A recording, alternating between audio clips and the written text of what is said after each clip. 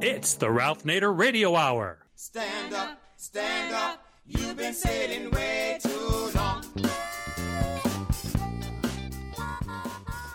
Welcome to the Ralph Nader Radio Hour. My name is Steve Scrovan, along with my co-host David Feldman. Hello, David. Hello, Steve. Good to have you here as always, and it's also good to have the man of the hour, Ralph Nader. Hello, Ralph. Hello, and it's the hour of the 20th anniversary of the criminal invasion by Bush and Cheney of Iraq. That's right. 20 years ago, the United States invaded Iraq. It wasn't the first time the U.S. invaded a sovereign nation. It wasn't the first time the U.S. lied to its global allies and sacrificed diplomacy at the altar of the military-industrial complex. It wasn't the first time a U.S. president subverted Congress and the Constitution to wage war. It wasn't the first time the U.S. government allied with the American press to lie to the public about why we were killing and dying overseas. It wasn't the first time the American people were manipulated into giving up their civil liberties and embracing xenophobia in the service of a war on boogeyman. And it wouldn't be the last time. Today, we're looking back at the U.S. invasion of Iraq, a war that the George W. Bush administration started by lying to Congress, the public, and NATO to start. A war that cost the U.S. nearly $3 trillion, killed more than 4,400 U.S. military personnel and wounded another 32,000, and killed between 275,000 and 306,000 Iraqi civilians. It destroyed the government and infrastructure of Iraq, increased global terrorism, and exposed the United States as untrustworthy hypocrites in international diplomacy. Our guests today will be Dar Jamail and Matthew Hoh. Dar Jamail was an unembedded reporter in Iraq during the war and has written about the profound trauma and political rage of frontline reporting. Matthew Hoh is a veteran of the U.S. Marine Corps and the U.S. State Department and was deployed during Iraq's occupation. We'll speak to Mr. Jamail and Mr. Hoh about their thoughts on the enduring legacy of the United States invasion of Iraq. As always, somewhere in the middle, we'll check in with our corporate crime reporter, Russell Mokhiber. But first, it was 20 years ago this week when a country that possesses and has used weapons of mass destruction preemptively attacked another nation they claimed was developing weapons of mass destruction. Even though that turned out to be a lie, a tremendous amount of mass destruction ensued. David? Dar Jamail is an award-winning independent journalist who went to Iraq to report on the war and occupation. In 2007, he was awarded the Martha Gellhorn Award for his Iraq war reporting, and in 2018, he won an IZZY Award for excellence in independent media for his climate crisis reporting. He is co-editor with Stan Rushworth of We Are the Middle of Forever, Indigenous Voices from Turtle Island on the Changing Earth, and the author of The End of Ice, Bearing Witness and Finding Meaning in the Path of Climate Disruption, as well as Beyond the Green Zone, Dispatches from an Unembedded Journalist in Occupied Iraq. Welcome back to the Ralph Nader Radio Hour, Dar Jamail. Thanks a lot, David. Great to be back. And Matthew Hoh is a senior fellow with the Center for International Policy. Mr. Hoh took part in the American occupation of Iraq, first with a State Department reconstruction and governance team, and then as a Marine Corps company commander. When not deployed, he worked on Afghanistan and Iraq war policy and operations issues at the Pentagon and State Department. In 2009, he resigned in protest from his post in Afghanistan with the State Department over the American escalation of the war. Welcome to the Ralph Nader Radio Hour, Matthew Hoh. Thank you so much for having me with you, and thank you for having this conversation. Welcome indeed, both of you, and both of you are very knowledgeable of this criminal history by the Bush-Cheney administration. We had on recently a retired judge, Andrew Napolitano, who was for over 20 years the legal commentator on Fox News, and who called years ago, as well as renewed his call, that the Justice Department should criminally prosecute George W. Bush and Dick Cheney for war crimes. This was an invasion based on lies. Ron Paul, the congressman from Texas, said Bush and Cheney lied their way into the Iraq War. There were no weapons of mass destruction. The claims were based on lies, misleading witnesses that had an axe to grind, and terrible reporting by newspapers such as the New York Times, one of its darkest chapters in its long history. Before the invasion on March 20, called shock and awe Imagine a phrase like that, so befitting of an empire. Before that started, one group after another desperately tried to reach George W. Bush to speak with him in the White House. Some of these groups had come back from Iraq and had firsthand information. These groups wrote letters. They're all on nader.org for you to peruse. These letters were by veterans groups, church groups, physician groups, business groups, labor groups, consumer groups, political scientists, local public officials, women's groups, student groups, and even retired intelligence officials groups. And none of them found the White House even acknowledging their letters, much less having a meeting. So this was a criminal operation from day one. Bush later admitted that oil had an important factor, but they justified it on overturning the dictator Saddam Hussein, who was our dictator for many years because he was anti-communist and he was against the clerical regime in Iran. And we gave him all kinds of weapons, intelligence, even the materials that were made into chemical weapons. That's been documented by a hearing in the U.S. Congress.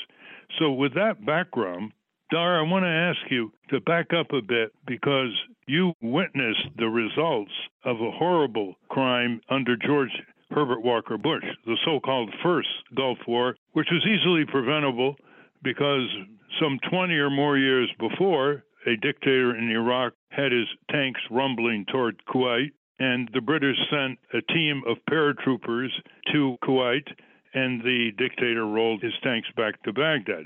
That could have been done to avoid the first Gulf War, but the regime of George Herbert Walker Bush, hailing from oil-rich Texas, had other reasons for not preventing that war. And he bragged about precision missiles because he wanted to tell the American people that the missiles were not going to blow up civilians. And deep in a shelter in Baghdad, over 600 women, children, and men were huddling in an air raid shelter when shock and awe was underway. Could you describe that?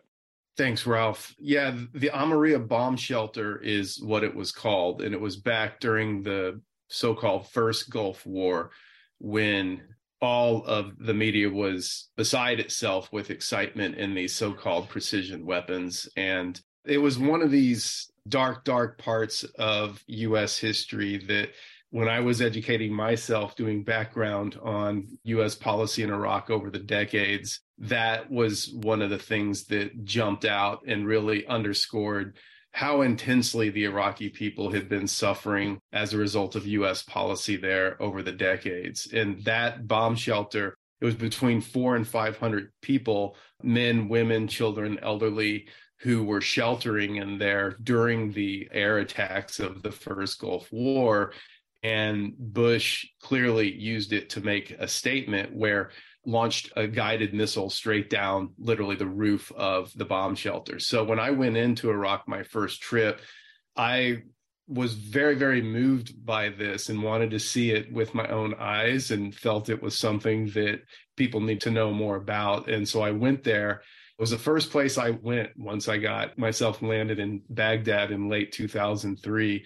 And you walk into the place and you can feel the loss of life. And there's literally a bomb crater coming through the roof, almost like an upside down flower where the rebar is kind of spread out in a perfectly circular symmetry from where the weapon punched through the roof, and then a giant crater in the concrete floor underneath it. And there are flowers and pictures of the deceased just spread all around the inside of the area. And there are parts of the walls where people's flesh were literally seared into the wall, literally smooth parts of the wall where you can literally run your hand across and feel the difference in the smoothness of the wall from where parts of people's body and their flesh were literally burned into the wall. And it's something that the American people, just like the rest of this war, the deep permanent impacts on the Iraqi people and the American soldiers that went there, and the aftermath, that as horrific as this story is, this is the kind of thing that people absolutely need to understand, that this is what the government of this country has done and continues to do in various ways today. And it was one of those occurrences that I really felt it literally impacted me deeply enough that like, this has to be known. You know, we need to start there as people need to know the truth of what's being done in their name. Name it again. The Amaria bomb shelter. Seared in the memory of the Iraqi people, almost totally forgot by the American people, in whose name the first George Herbert Walker crimes were committed. The U.S. military, ordered by George Herbert Walker Bush, also blew out the drinking water systems, the electrical systems. It was an attack on the civil infrastructure, which led to a lot of collateral human damage, as the phrase goes: deaths, refugees, families without water, electricity in one of the hottest places in the world, and much more. Well, not to be outdone, his son, George W. Bush, with Dick Cheney goading, launched a long-planned invasion of Iraq. In fact, right after George W. Bush reacted to 9/11, the planning started with Secretary of Defense Rumsfeld and other military officials to take down Saddam Hussein, who they accused was involved in the 9/11 attack, another lie that was proven to be the case, both at the time and subsequently.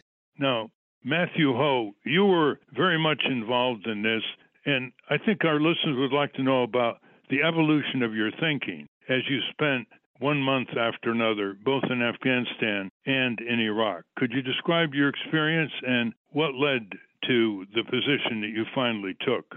Yeah, thanks for having me with you, Ralph. It's a real honor to be with you and to be with Dar. The evolution, I think, was one where I think a lot of people, we deny our current generation's role in history. We think that somehow we are exempt from what came before us. So you can understand the fine details or the broad contours of American history.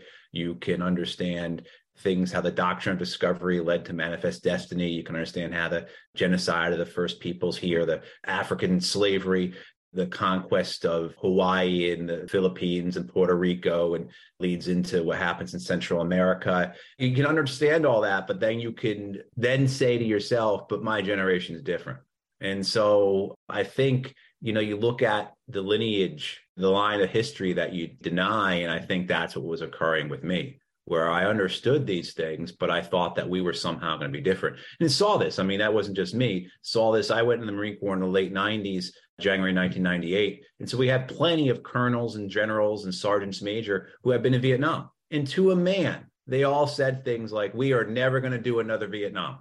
And then, of course, we had two Vietnams within a couple of years, a few years, right? Afghanistan and Iraq. I think one of the things that we do is we compartmentalize periods of history, or we assign arbitrary start dates. One of the things Chris Hedges just reminded me of, maybe I didn't know it, maybe I've forgotten it, was that, you know, in 1972, the United States were providing weapons to the Kurds in Iraq at the behest of the Shah of Iran to try and overthrow the government in Iraq. I was born in 1973. So for my whole life, the United States has utilized violence to try and achieve its political objectives in Iraq and in the larger Gulf region at the expense of the Iraqi people. So my whole life, the Iraqi people have been through suffering. The 70s were incredibly turbulent, coups and such. But then, of course, the Iran-Iraq war of the 1980s, which kills over 1 million people, which is a proxy war for the Americans. You have the first Gulf War we talked about. Then, of course, under the Clinton administration, you had those murderous, horrendous sanctions that killed hundreds of thousands of Iraqis, as well as the fact that the United States, from roughly 1992, 1993 through 2003, before the invasion, was dropping bombs on Iraq 2 or 3 times a week. You know what I mean? So there's this consistent line of violence directed against the Iraqi people to achieve American political aims had been established for decades. And I went into it thinking that somehow we were different. I also, too, I believe one of the things that you think is that you have this idea that somehow you can be a moral agent, that your own agency will overpower, or that you will, in your life and what you do, you will do good things. So if I go to this war, I can affect the people around me because I am going to be good in it. I am going to be moral. I'm not going to do bad things. And that's a complete fallacy. That's an incredible mistake. When you go into the military, you get a lecture on military justice and the rule of law, and they do mention the Constitution. Now, there were no declaration of wars in the first Gulf War or the second. These so-called anemic resolutions didn't even apply. They applied to the Afghan scene after 9/11, but even so, they did not qualify to be a declaration of war. The government in both wars violated the UN Charter. That's a treaty we belonged to and actually launched right after World War II. There are all kinds of Geneva Conventions that were violated. Didn't any of that occur to you before you became a truth seeker and a dissenter? Didn't that ever occur to you, even though you're not a lawyer? Because all people who go into the armed services are given those kinds of lectures.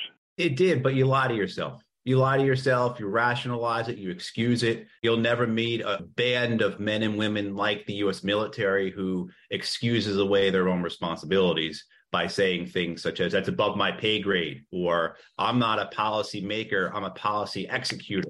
That's not my, so you excuse it yourself. You make rationalizations, you lie to yourself. Like I said, I thought that I could do good in the midst of this massive force, but you become an agent of the immorality of the war. There's no escaping that. You are used for the war's purposes, no matter what you think you personally are going to do. And then you tell yourself other lies. You tell yourself, well, I'm a good officer. If I don't bring this company of Marines over to Iraq, some other guy's going to do it, and he's going to get them killed. So you make those lies, or you tell yourself, well, I'm just a junior guy. I'm a mid-level guy. When I become a senior guy, I won't make these mistakes. I won't do these things. I won't. And you won't even let yourself say a crime. You further lie by calling it a mistake, right? So that's something that you see over and over again, this use of language to hide the reality of what we did there, which, absolutely was a crime for which no one has ever been held accountable for. I want to turn to Dar. Dar, there hasn't been enough attention to the perfidious role of the media here. Not only did all these groups that I mentioned, and together they had millions of members around the country. This is the National Council of Churches, for example, is one of the letter writers to George W. Bush pleading to meet with him and other groups in the White House before the invasion, and were not even acknowledged, much less invited there. The media was so disgraceful. None of these groups got any coverage whatsoever. A lot of the media was looking at the New York Times, which was listening to Judith Miller, who had all kinds of fabricated stories on page one. This is a really shameful, disgraceful chapter in the Times, and the Washington Post wasn't much better, but at least the Washington Post did a mea culpa later. But you looked at the TV anchors for the major networks had right next to them a retired admiral or general who were spouting the Bush-Cheney line. And Phil Donahue, who was on MSNBC at the time, he was trying to get the other critical, truth-seeking view on the run-up to the war in Iraq.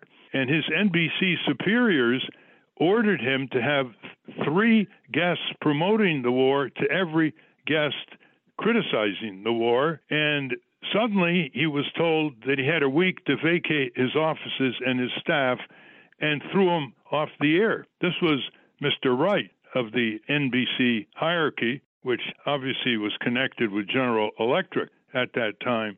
So give me your view, because you saw it from the field, and you were essentially a freelancer that broke one story after another in Iraq, Dar. So you saw the embedded nature of them. Pat Sloyan of Newsweek refused to be embedded, which is one reason he won the Pulitzer Prize. But give us the scene of how did the media, free speech, seeking truth, become just a total toady of the prevaricating Bush-Cheney war machine?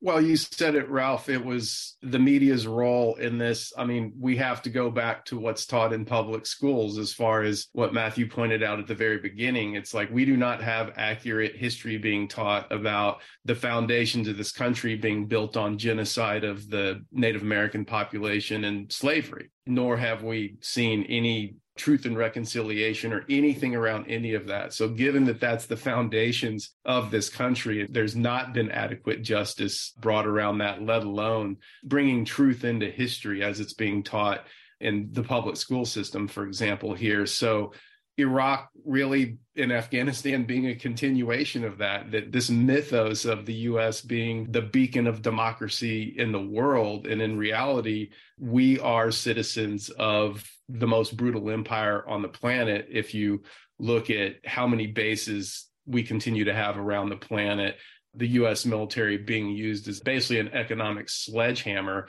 to bring people into alignment. And Iraq's a perfect example of that. And I basically deployed myself in a very naive, overly idealistic way to Iraq because I was absolutely outraged at the just blatant propaganda in the media. I mean, it was off the charts. I mean, people here are aghast at the kind of propaganda that we see in, say, North Korea. Yet, if you look at the media coverage during the lead up and the selling of the war to Iraq, I don't think we really can stand on any firm ground in pointing the finger at a regime like North Korea for having propaganda.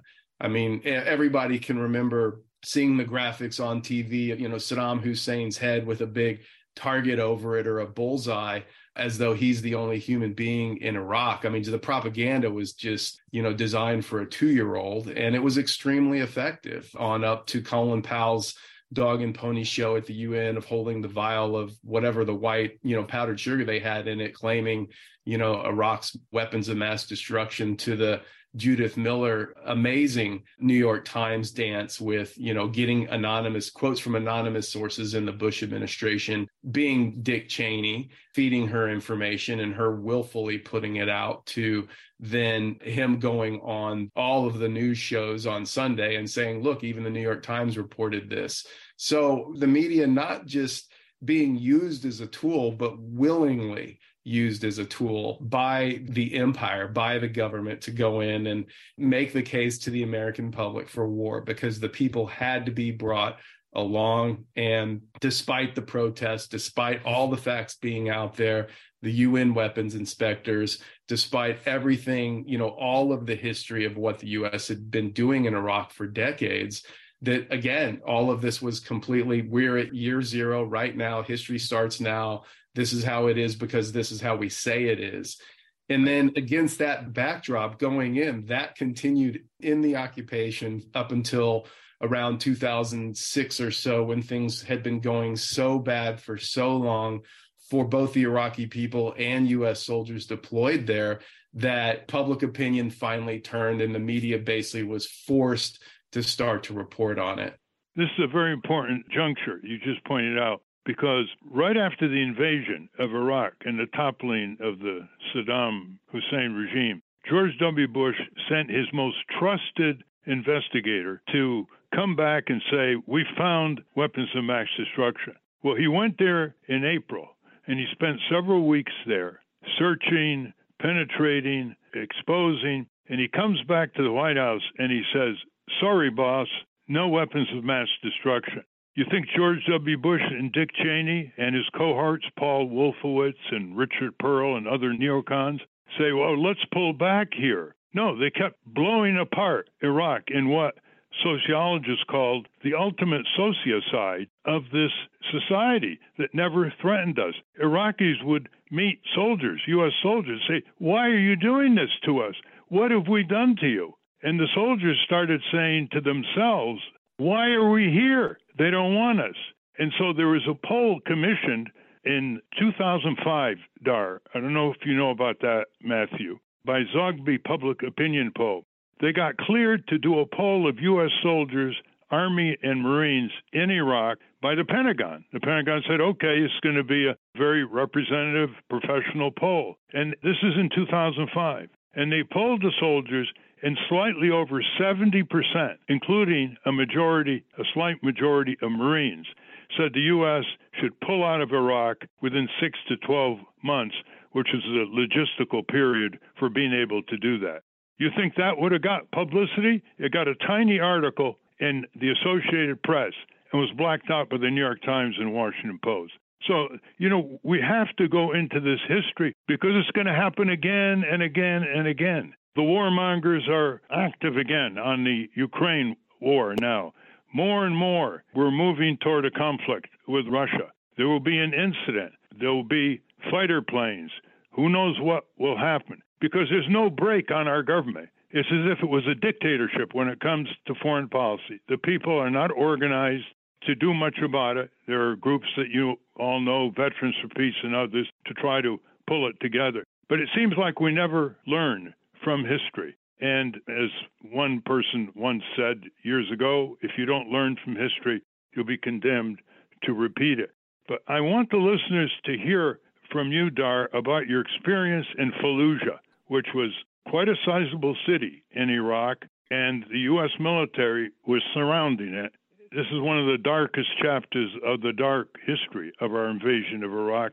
And you were one of the only people there. I don't know how you escaped, but indicate the weaponry that was applied, including the phosphorus bombs. What was it like? A brief history of Fallujah under U.S. occupation was this was a city that Saddam Hussein always struggled to control, so basically left it alone. And when U.S. military rolled into Fallujah in the early days of the occupation, there was no resistance. People, I wouldn't say they welcomed them, but they did say, all right, let's see, things, hopefully can't be much worse than they were under Saddam. So let's give them a shot. And so they left them alone, but then soldiers started occupying a particular school. People were protesting it. They wanted the school to be available for their kids. The military did not leave. That ended up, there was another protest. Shots were fired into the protest by some soldiers. And that basically started animosity in Fallujah between the military and the people living there. And so resistance escalated rapidly, and Fallujah became a very regular hotspot for the military. There were always, consistent attacks happening.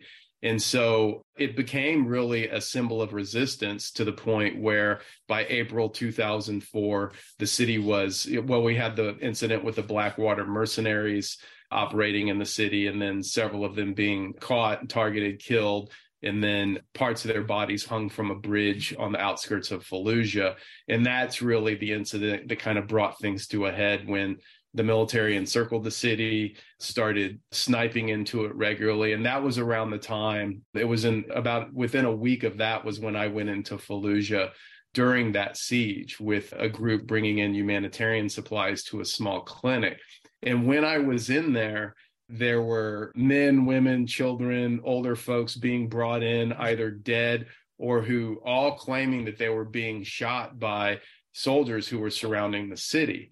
And they were coming from different parts of the city at different times over the couple of days I was in there, all telling the same story. And it was really shocking at the time, as a cub reporter, still getting up to speed on the atrocities that I was witnessing on a regular basis over there, that, this is my country doing this. And it was really a hard thing to watch firsthand, literally small kids dying on tables, being shot in the necks and in the heads and in the shoulders by U.S. snipers and bleeding out while Iraqi doctors were doing their best to try to save them, and watching literally the bodies piling up in the back of this makeshift clinic. And that really set the stage where, I had friends go out in an ambulance trying to pick up wounded people and bodies, and that ambulance being fired upon and people literally diving down in the back of it while bullets were going through the side of it. And this had become commonplace. Iraqi people were basically saying, yeah, welcome to the party. This is what's being done here. And then that set the stage. The city couldn't be taken during that month without what would later have to be done was, full scale assault using a lot of air power and artillery. And that, of course, right after Bush was won re-election, that following November 2004, then the city within days was essentially encircled and parts of it just generally leveled. White phosphorus was used regularly around the city, which is a violation of UN protocol, where that's a weapon that's not allowed to be used where in an area where there could be civilians. the Pentagon itself had admitted that at least 30,000 people in Fallujah had opted not to leave. So a direct violation of UN conventions, along with, of course, intentionally sniping and killing civilians, as I saw firsthand in the first siege of that city. And this type of barbaric behavior, coupled with the torture, which literally my first week in Iraq, I was walking around talking to people that were talking about torture stories, not just in Abu Ghraib, but in other military detention camps around the country. And then that story, I was writing about it then, but of course it didn't break in the mainstream until Sy Hersh forced the issue. I believe it was in March 2004 when that story started to hit the mainstream. But, you know, these types of tactics were commonplace early on in the occupation and then continued all the way through it. And then later I would write a book about soldiers in Iraq and interviewed some of these people that were engaged in a lot of these actions, and then later became, like Matthew Hoh here, really woke up to the fact of what was being done and started to take stands for justice and to speak truth to power about what they had seen and what they had done in Iraq as well. And back in Washington, there was like a rabid two-party support. You'll probably remember when John Kerry was running for president, he was asked about Iraq, and he said, well, he would have put more soldiers in Iraq. There weren't enough. And then he made the infamous statement that he wouldn't have quit Fallujah. This was after the first departure, before the Bush regime went in big and wiped out so many innocent people. Matthew Hoh, you were there with all kinds of soldiers, and what were they thinking? You know, the reporters don't really ask soldiers what they're thinking, whether they're in the field when they have trouble speaking freely or whether they're back home. Were there people saying, what is this crazy nonsense? What are we doing here? We're just making more enemies. Or they just wake up every morning and say, I'm just doing my job? It was mainly the latter, Ralph, mainly the latter. Occasionally you'd have a conversation, it'd be a short one. Does this make any sense? You know, what are we doing here? You know, if I was an Iraqi, I'd be attacking us too. I mean, I had that realization when I had command of 153 Marines and sailors in Anbar province. And I had that realization that if my young men were young Iraqi men, 51 would be fighting us, 51 would be in Abu Ghraib, and 51 would be dead. I mean, so that type of putting yourself in the other's shoes, I think as you were there, the time went on, that continued to sink into you. But then you go back to this, again, lying to yourself, making excuses, giving it other purposes. It becomes about taking care of the people around you. You make up these reasons, you lie to yourself, you refuse to acknowledge, but it was known. I mean, it was known. I'll give you an anecdote. When I had in our company headquarters, we had a little satellite television dish, and one of the channels we got was Fox News. I don't know why. It was one of the few English-speaking channels we got, so we used to have that on in the company headquarters a lot. And one day, and this was in 2006, so the violence was very high. One day, my first sergeant said, hey, sir, I'm not going to have that Fox News on any longer because it's upsetting the Marines. And what he meant was that it's just spewing propaganda that they know is not true, and they're getting really upset by that. So they certainly understood it. You saw it, but you didn't talk about it. You lied to yourself. You kept yourself focused on the mission. You kept yourself busy, and you put your head down and ignored it and claimed that you were a professional warrior and it was above your pay grade and all those other things. You also have this other aspect of it that I think we have to address, is that when a young man joins the Marine Corps, goes into the infantry, he goes to 13 weeks of boot camp of recruit training. Then he'll go, at that point, I think it was 7 weeks of infantry school, where he goes through boot camp, then he goes to a specialized school for 7 weeks to learn to be an infantryman. Then he goes to his unit. It's an infantry unit, and all they do is train to kill. So those young men have been conditioned for months, for years, to kill. And it's a scientific conditioning. It's based upon extensive academic research as to how to best condition young men to kill. And then you put them in the bubble, you put them in a culture of the Marine Corps, worships violence, worships the history. The Marine Corps is what keeps America safe. It goes out and kills the bad people. And then you send them to a war like Iraq, and you tell them that you're going to avenge 9/11. You are going to protect your family, your neighbors, your friends from another attack.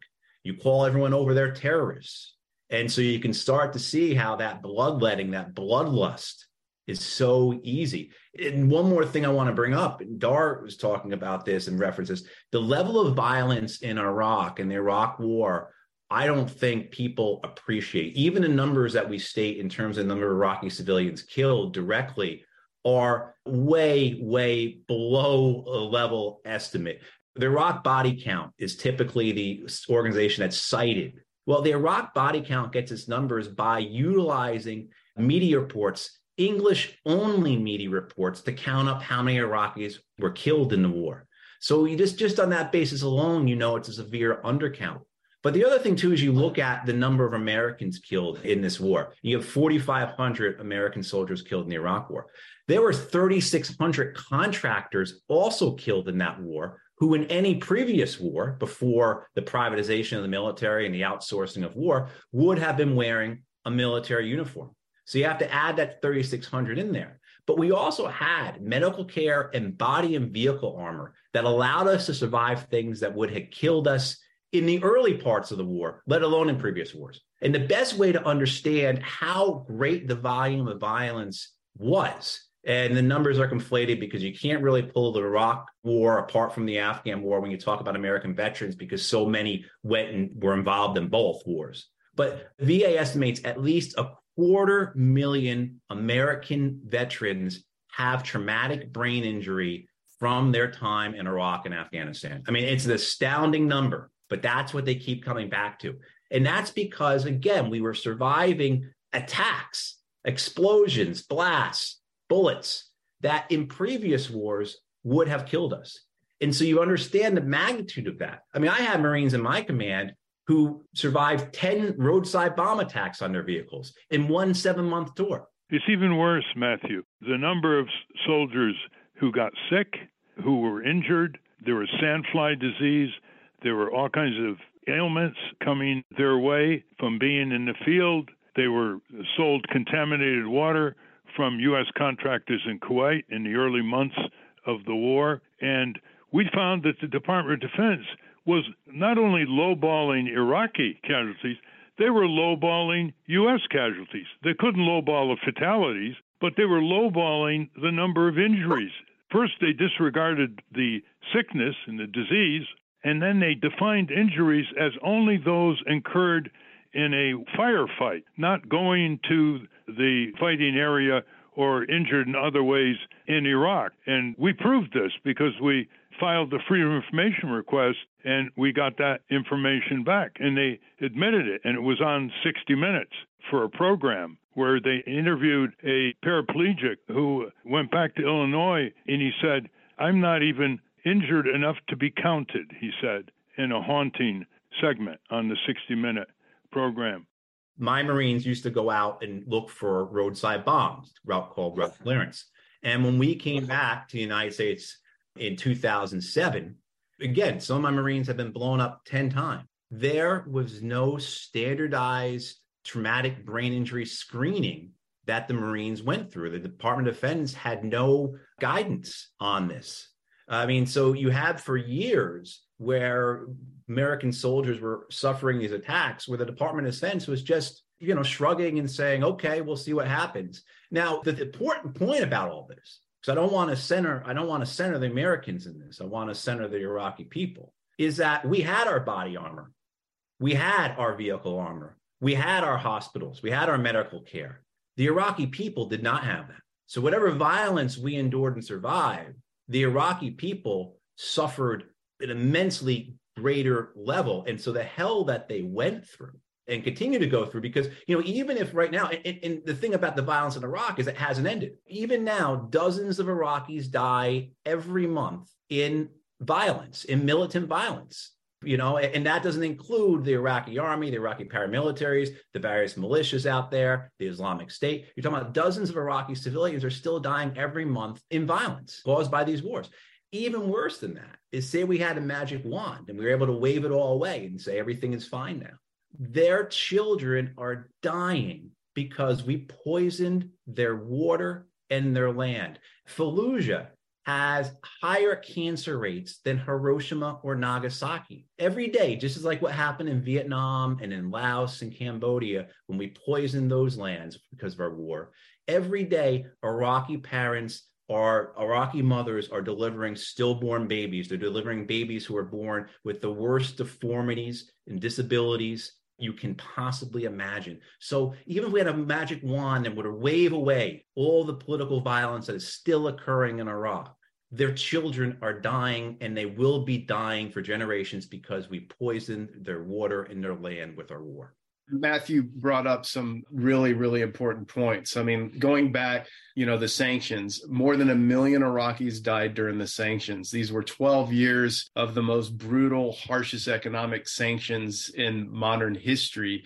And, we have to remember the Madeleine Albright quote where she's being interviewed by Leslie Stahl and asked when the statistic came out that at least 500,000 Iraqi children had died because of the sanctions, because of lack of medical care, lack of supplies, and lack of enough food. And Madeleine Albright infamously said, yeah, we think the price is worth it.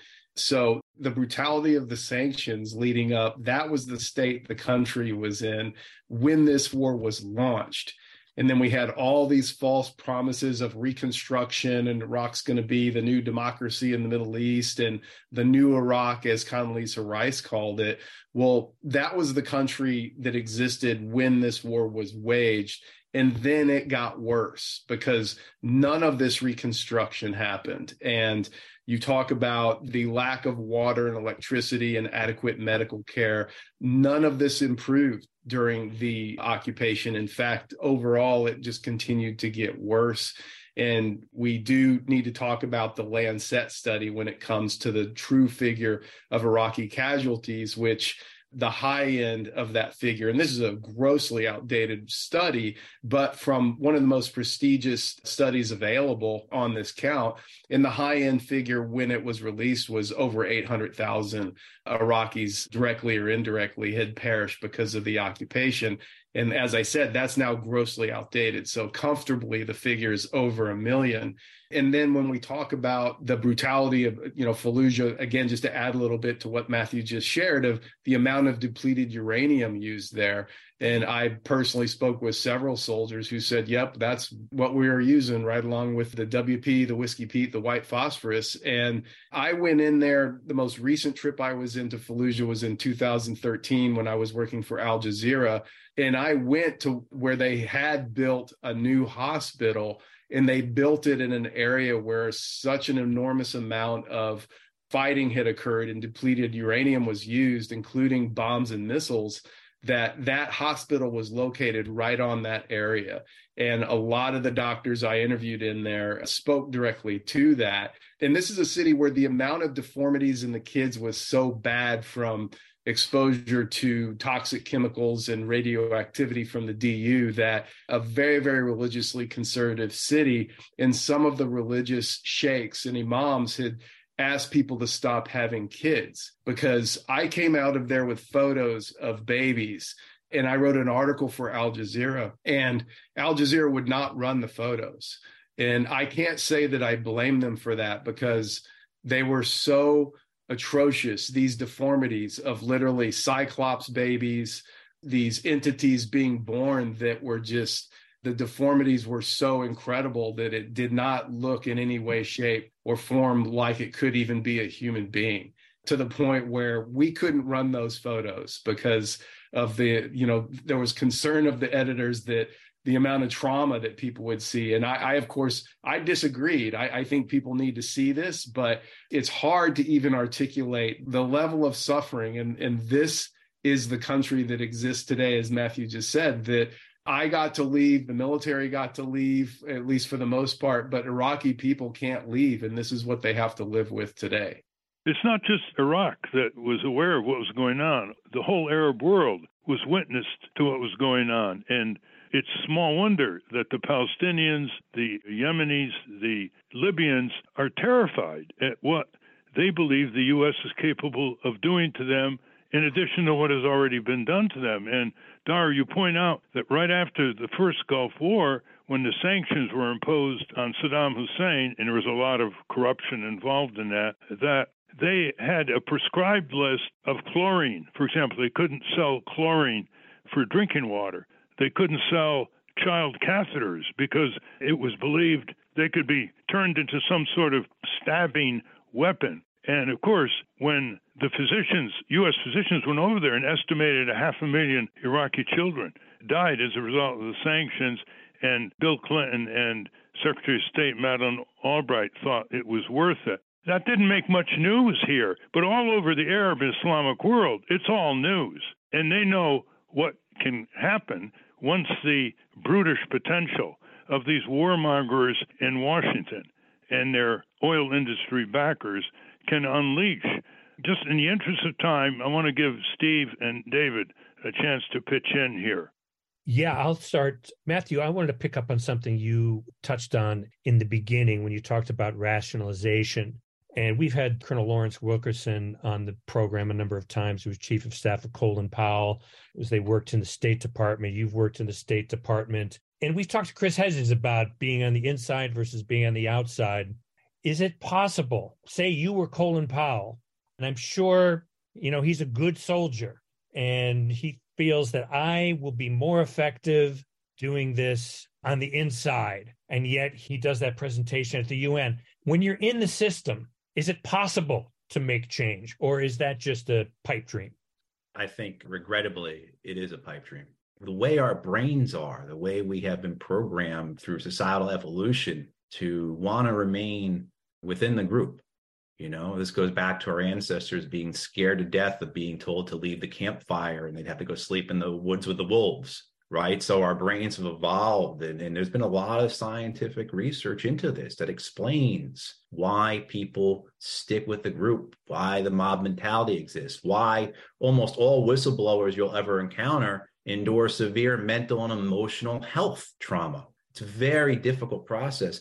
There's not much of an incentive to speak out. There's not much of an incentive to differ. It's not going to get you anywhere.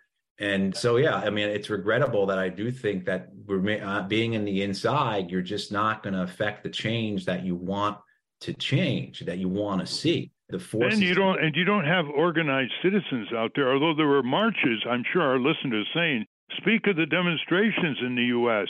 against the upcoming Iraq war in Washington and all over the country and all over the world, millions of people. But it never reached a political critical mass in order to change any minds in Washington. David?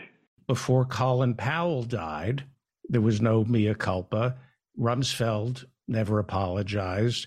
Let me ask you about General Tommy Franks, Paul Bremer, George Bush, Condi Rice, Dick Cheney, Paul Wolfowitz, Richard Pearl, Douglas Feith, and George Tenet.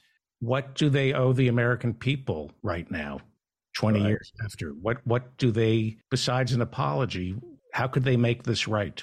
And as well to the Iraqi people. And they made it right to the people that mattered to them. I'll differ with Dar in the sense that Reconstruction, I'll agree with him that Reconstruction was not a success in Iraq, but it certainly was a success in Northern Virginia and Maryland. If you look at the amount of money that the United States has spent on war and the war industry, in 2001, the defense budget was $331 billion. The budget that the president just released the other day is $885 billion. That's an amazing, 170% increase in 20 years. And if you know the Washington, D.C. area, you know where that money went to. It's been totally transformed. It used to be places like Silicon Valley and New York, Tulsa and Dallas because of the oil, right? Those used to be the wealthiest parts of the United States. But this century, the wealthiest part of the United States are the D.C. suburbs. If you look at whatever different type of ranking you have, 5 of the top 7, 6 of the top 9 counties, wealthiest counties in the United States are DC counties. And where'd that money come from? It came from the wars. Because if we look at the budget, the federal budget over the last 2 decades, you can see that non-defense discretionary spending has either remained flat or has declined over the last 20 years. You have to take out the Veterans Administration to get this number correctly. So any spending other than Department of Defense or veteran spending and some militarized police spending, the entire federal discretionary budget has either remained flat or declined over the last 20 years, right? Even as we've gained 50 million Americans over that time. So the war was a great success for certain people. And that's who these people, these Bremers, these Bushes, these Cheneys, these Wolfowitz, owe their loyalty to. I think they're criminals, and I think the same of those who populated the Obama administration. It's the same small group of foreign policy cabal that, perpetuates this American empire. And, I do also want to go back real quick to something Ralph said, though, about the political aspects of this. We cannot forget that in the 2006 midterms, the Iraq War was the most important aspect of that election. In 2008, you had a candidate that was viewed as an anti-war candidate. He certainly didn't perform as a president, as an anti-war president, but Barack Obama beats Hillary Clinton. And a lot of people will say that was because of the Iraq War. He was pro-Afghanistan. He was pro-Afghanistan in 2000. Oh, yeah. I mean, by a massive amount. I mean, let's not forget President Obama, by 2011, there's a 250,000 man army in Afghanistan, 100,000 American troops, about 40,000 NATO troops, and 100,000 contractors. So he was for a big war. But this is one of the things, too, about what the Iraq War and the Afghan War does in terms of lasting effects on how the United States conducts wars now. After the political consequences, and the only thing that saves, I think, Obama from political consequences from his Afghan surge is the fact that 10 million Americans were in the process of losing their homes because of the Great Recession. I think what you have then, what occurs is the White Houses and the Pentagon look at these wars and say, we cannot politically be invested in a war where there are American troops coming home. Even though we're not covering the arrival of the coffins at Dover, we cannot take these losses. And so starting in the Obama administration, you see a shift to how America fights its wars now, where the wars need to remain hidden. So you use proxies, you use contractors, you use drones, you use special operations troops, right? And keep these wars hidden. And that's how we can have, and this is according to Brown University Cost of War, journalists like Nick Turse. We've had American troops in combat in 17 countries in the last decade. And almost no Americans know this. And I would venture to say almost no members of Congress know this. And so as long as you have other people doing your killing for you, the American public won't notice, and it won't have a political consequence. We've got to break through the mass media's obeisance to the military war machine in the American empire. Otherwise, we're just talking to the choir. Unfortunately, we're out of time. We've been talking with Dar Jamal and Matthew Hoh, and we want to have them tell us very quickly how people can contact them. Dar? Sure. I maintain a website. It's simply my first and last name.net, darjamal.net. And thanks a lot for having me on the program, Ralph. And thank you, Matthew. And thank both of you for your ongoing work. Matthew? I'm the member of the Eisenhower Media Network. So if you go to the website, Eisenhower Media Network, Lawrence Wilkerson is actually a member of that as well. And you can find me on Twitter. I'm Matthew P. Hoh, P as in Patrick, and the last name is spelled H-O-H. Listeners, please react. Give us your responses. Contact these brave people who have spoken out truth to power again and again and again. They want to hear from you. Tell them what you're going to do in your community. Tell them how you're going to contact your 2 senators and representatives. When the analysis is complete, Congress is the generic factor of complicity here, and they're using your own sovereign power to do this in your name. Thank you very much, Matthew Hoh and Dar Jamal. Thank you. Thank you. We've been speaking with Dar Jamal and Matthew Hoh. We will link to their work at ralphnaderradiohour.com. Let's take a quick break to check in with our corporate crime reporter, Russell Mokhiber.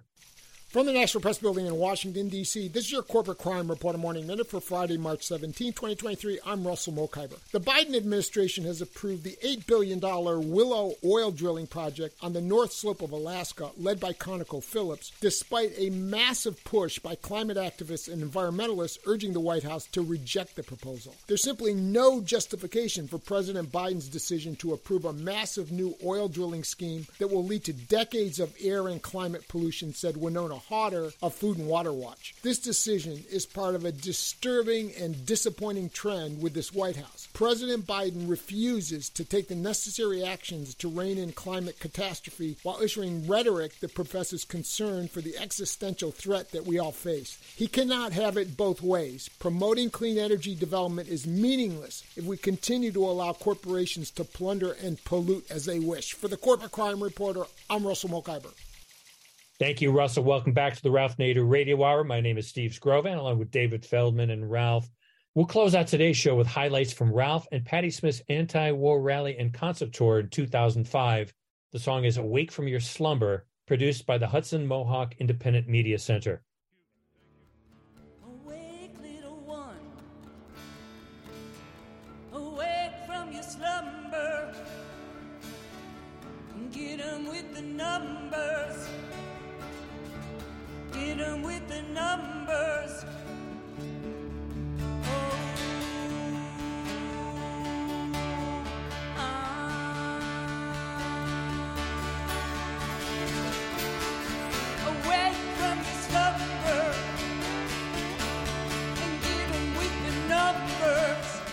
We have a moral obligation, a citizen obligation, to get out of that country. Peace has this soft image by the warmongers. The rascals, the charlatans, are always ready to accuse people of undermining the troops. 400,000 million people, awake from your slumber. Well, the way to respect the troops is to get them out of there and bring them back here safely, not to let them die and kill in Iraq.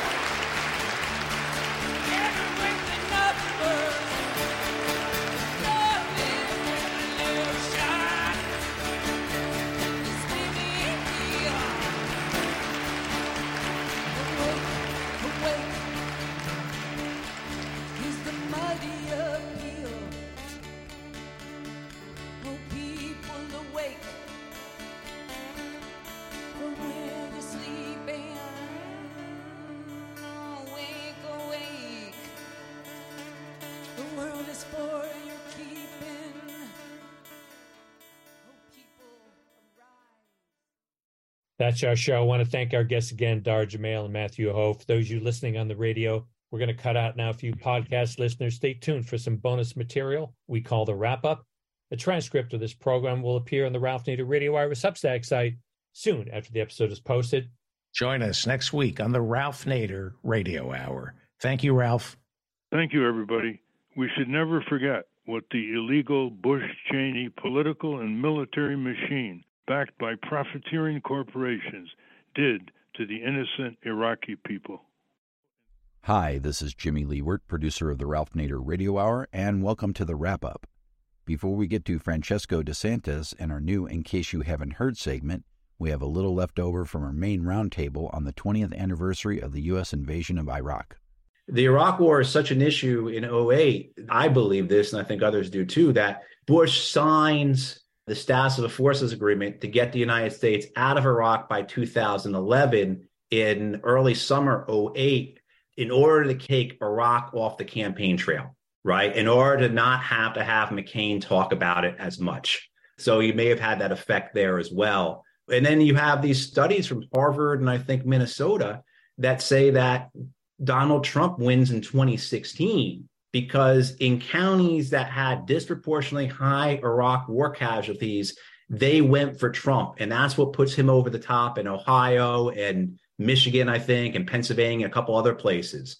And that this latent anger about the Iraq war and Hillary Clinton symbolizing it still has an impact in 2016. So I think the political consequences were there, not right away, unfortunately, but I think they were there. And I think that's why you see this, one of the big reasons you see this shift in American war making. Other reasons too, because the industry wants it. The Army wants to fight tank wars in Europe, and the Navy wants to have $15 billion aircraft carriers. You can't justify that with Afghanistan and other countries like that. So. Well, you know, that's what Hillary Clinton did. She voted for the war when she was later asked, well, didn't you know the National Intelligence Survey before the invasion raised serious questions about the claim that Saddam Hussein had weapons of mass destruction? And she said, well, I didn't have time to read it. And later she described the slaughter in Iraq as, quote, a mistake. That's what she used, just what you said, a mistake.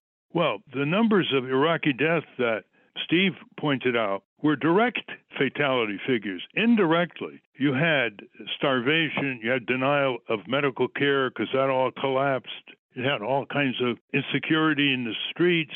You had refugees. You had lack of food, which is why people who've covered this war say that at least 1 million Iraqis lost their lives as a result. And some of them are still losing their lives because the anti-personnel weapons, which should be illegal under the Geneva Conventions, these little mines, some of them looked like candy, are strewn all over Iraq, and kids are picking it up and being blown to bits. Let's not forget the beneficiaries here: Lockheed Martin, General Dynamics, Boeing, Raytheon, Grumman, and all the rest of the military-industrial complex that President Eisenhower warned us about in unmistakable, urgent terms in his farewell address in 1961. Names have to be named here so that we don't think it's some great glob. It's usual profiteering motive, secret motive, revenge motive, you name it. But it's not waging peace. It's not elevating the role of the United Nations. It's not having arms control treaties, as Matthew Hull has talked about a great deal. And now it's time for In Case You Haven't Heard with Francesco DeSantis. From Jewish Currents. Last May, amid rising anti-Semitic attacks by the far right, Anti-Defamation League President Jonathan Greenblatt announced that the organization would devote more energy to combating anti-Zionism and described Students for Justice in Palestine, Jewish Voice for Peace, and the Council on American Islamic Relations as, quote, extremist and the, quote, photo inverse of the extreme right. Within the group, staffers dissented to this rhetoric. Greenblatt called a special meeting over Zoom to address this dissent, ending by stating, quote, if you can't square the fact that anti-Zionism is anti-Semitism, then maybe this isn't the place for you. The Congressional Workers' Union continues along its long road. The union reports 100% of staffers for Senator Ed Markey voted to unionize. Once recognized, this will be the first ever unionized Senate office. Additionally, while the Republican majority in the House has sought to arrest unionization efforts, a new report from Demand Progress's Kevin Mulshine, a former counsel at the Office of Congressional Workplace Rights, contends that they can continue their efforts under the Congressional Accountability Act. In Georgia, judges denied bail to 22 of 23 citizens engaged in peaceful protests against the Cop City project. These protesters are charged with, quote, domestic terrorism, according to NPR. Many prominent civil liberties organizations signed a letter objecting to this decision, including Amnesty International, the National Lawyers Guild, Greenpeace, Human Rights Watch, Palestine Legal, and the American Friends Service Committee, as well as Code Pink. Additionally, an independent autopsy published in the Atlanta Journal-Constitution suggests that, contrary to the police's statement at the time, murdered protester Manuel Tortuguita Terán was in a cross-legged, seated position with their hands raised when they were shot to death by Georgia police. From The Hill, following a 2-year battle, Gigi Sohn has requested that President Biden withdraw her nomination for the Federal Communications Commission. This follows 3 confirmation hearings and a nasty media campaign against Ms. Sohn, who co-founded Public Knowledge alongside Lori Racine and David Bollier. The opposition to her nomination came primarily from Republicans, but Democrats caving on this nomination is just another in a long pattern. The FCC is now left with a 2-2 partisan deadlock. Editors for Saturday Night Live will strike if they can't reach a deal on their contract by the end of the month, the LA Times reports. According to the Motion Picture Editors Guild, editors are paid, quote, far below industry standards. From The Guardian, in Kingston, New York, a post-industrial town where the median per capita income hovers around $32,000 and nearly 1 in 5 residents live below the federal poverty line, rents have skyrocketed up to 30% in the last 3 years. Now, using emergency rent control measures, a board of tenants is seeking an unprecedented citywide rent reduction. Amid fierce resistance from the landlord lobby, the issue is now winding its way through the courts. And that's a wrap. Join us next week on the Ralph Nader Radio Hour when we speak to Samuel Levine of the Federal Trade Commission, which back in 1968 was the first government agency targeted by what came to be known as Nader's Raiders. Until next time. Stand up, you've been sitting way too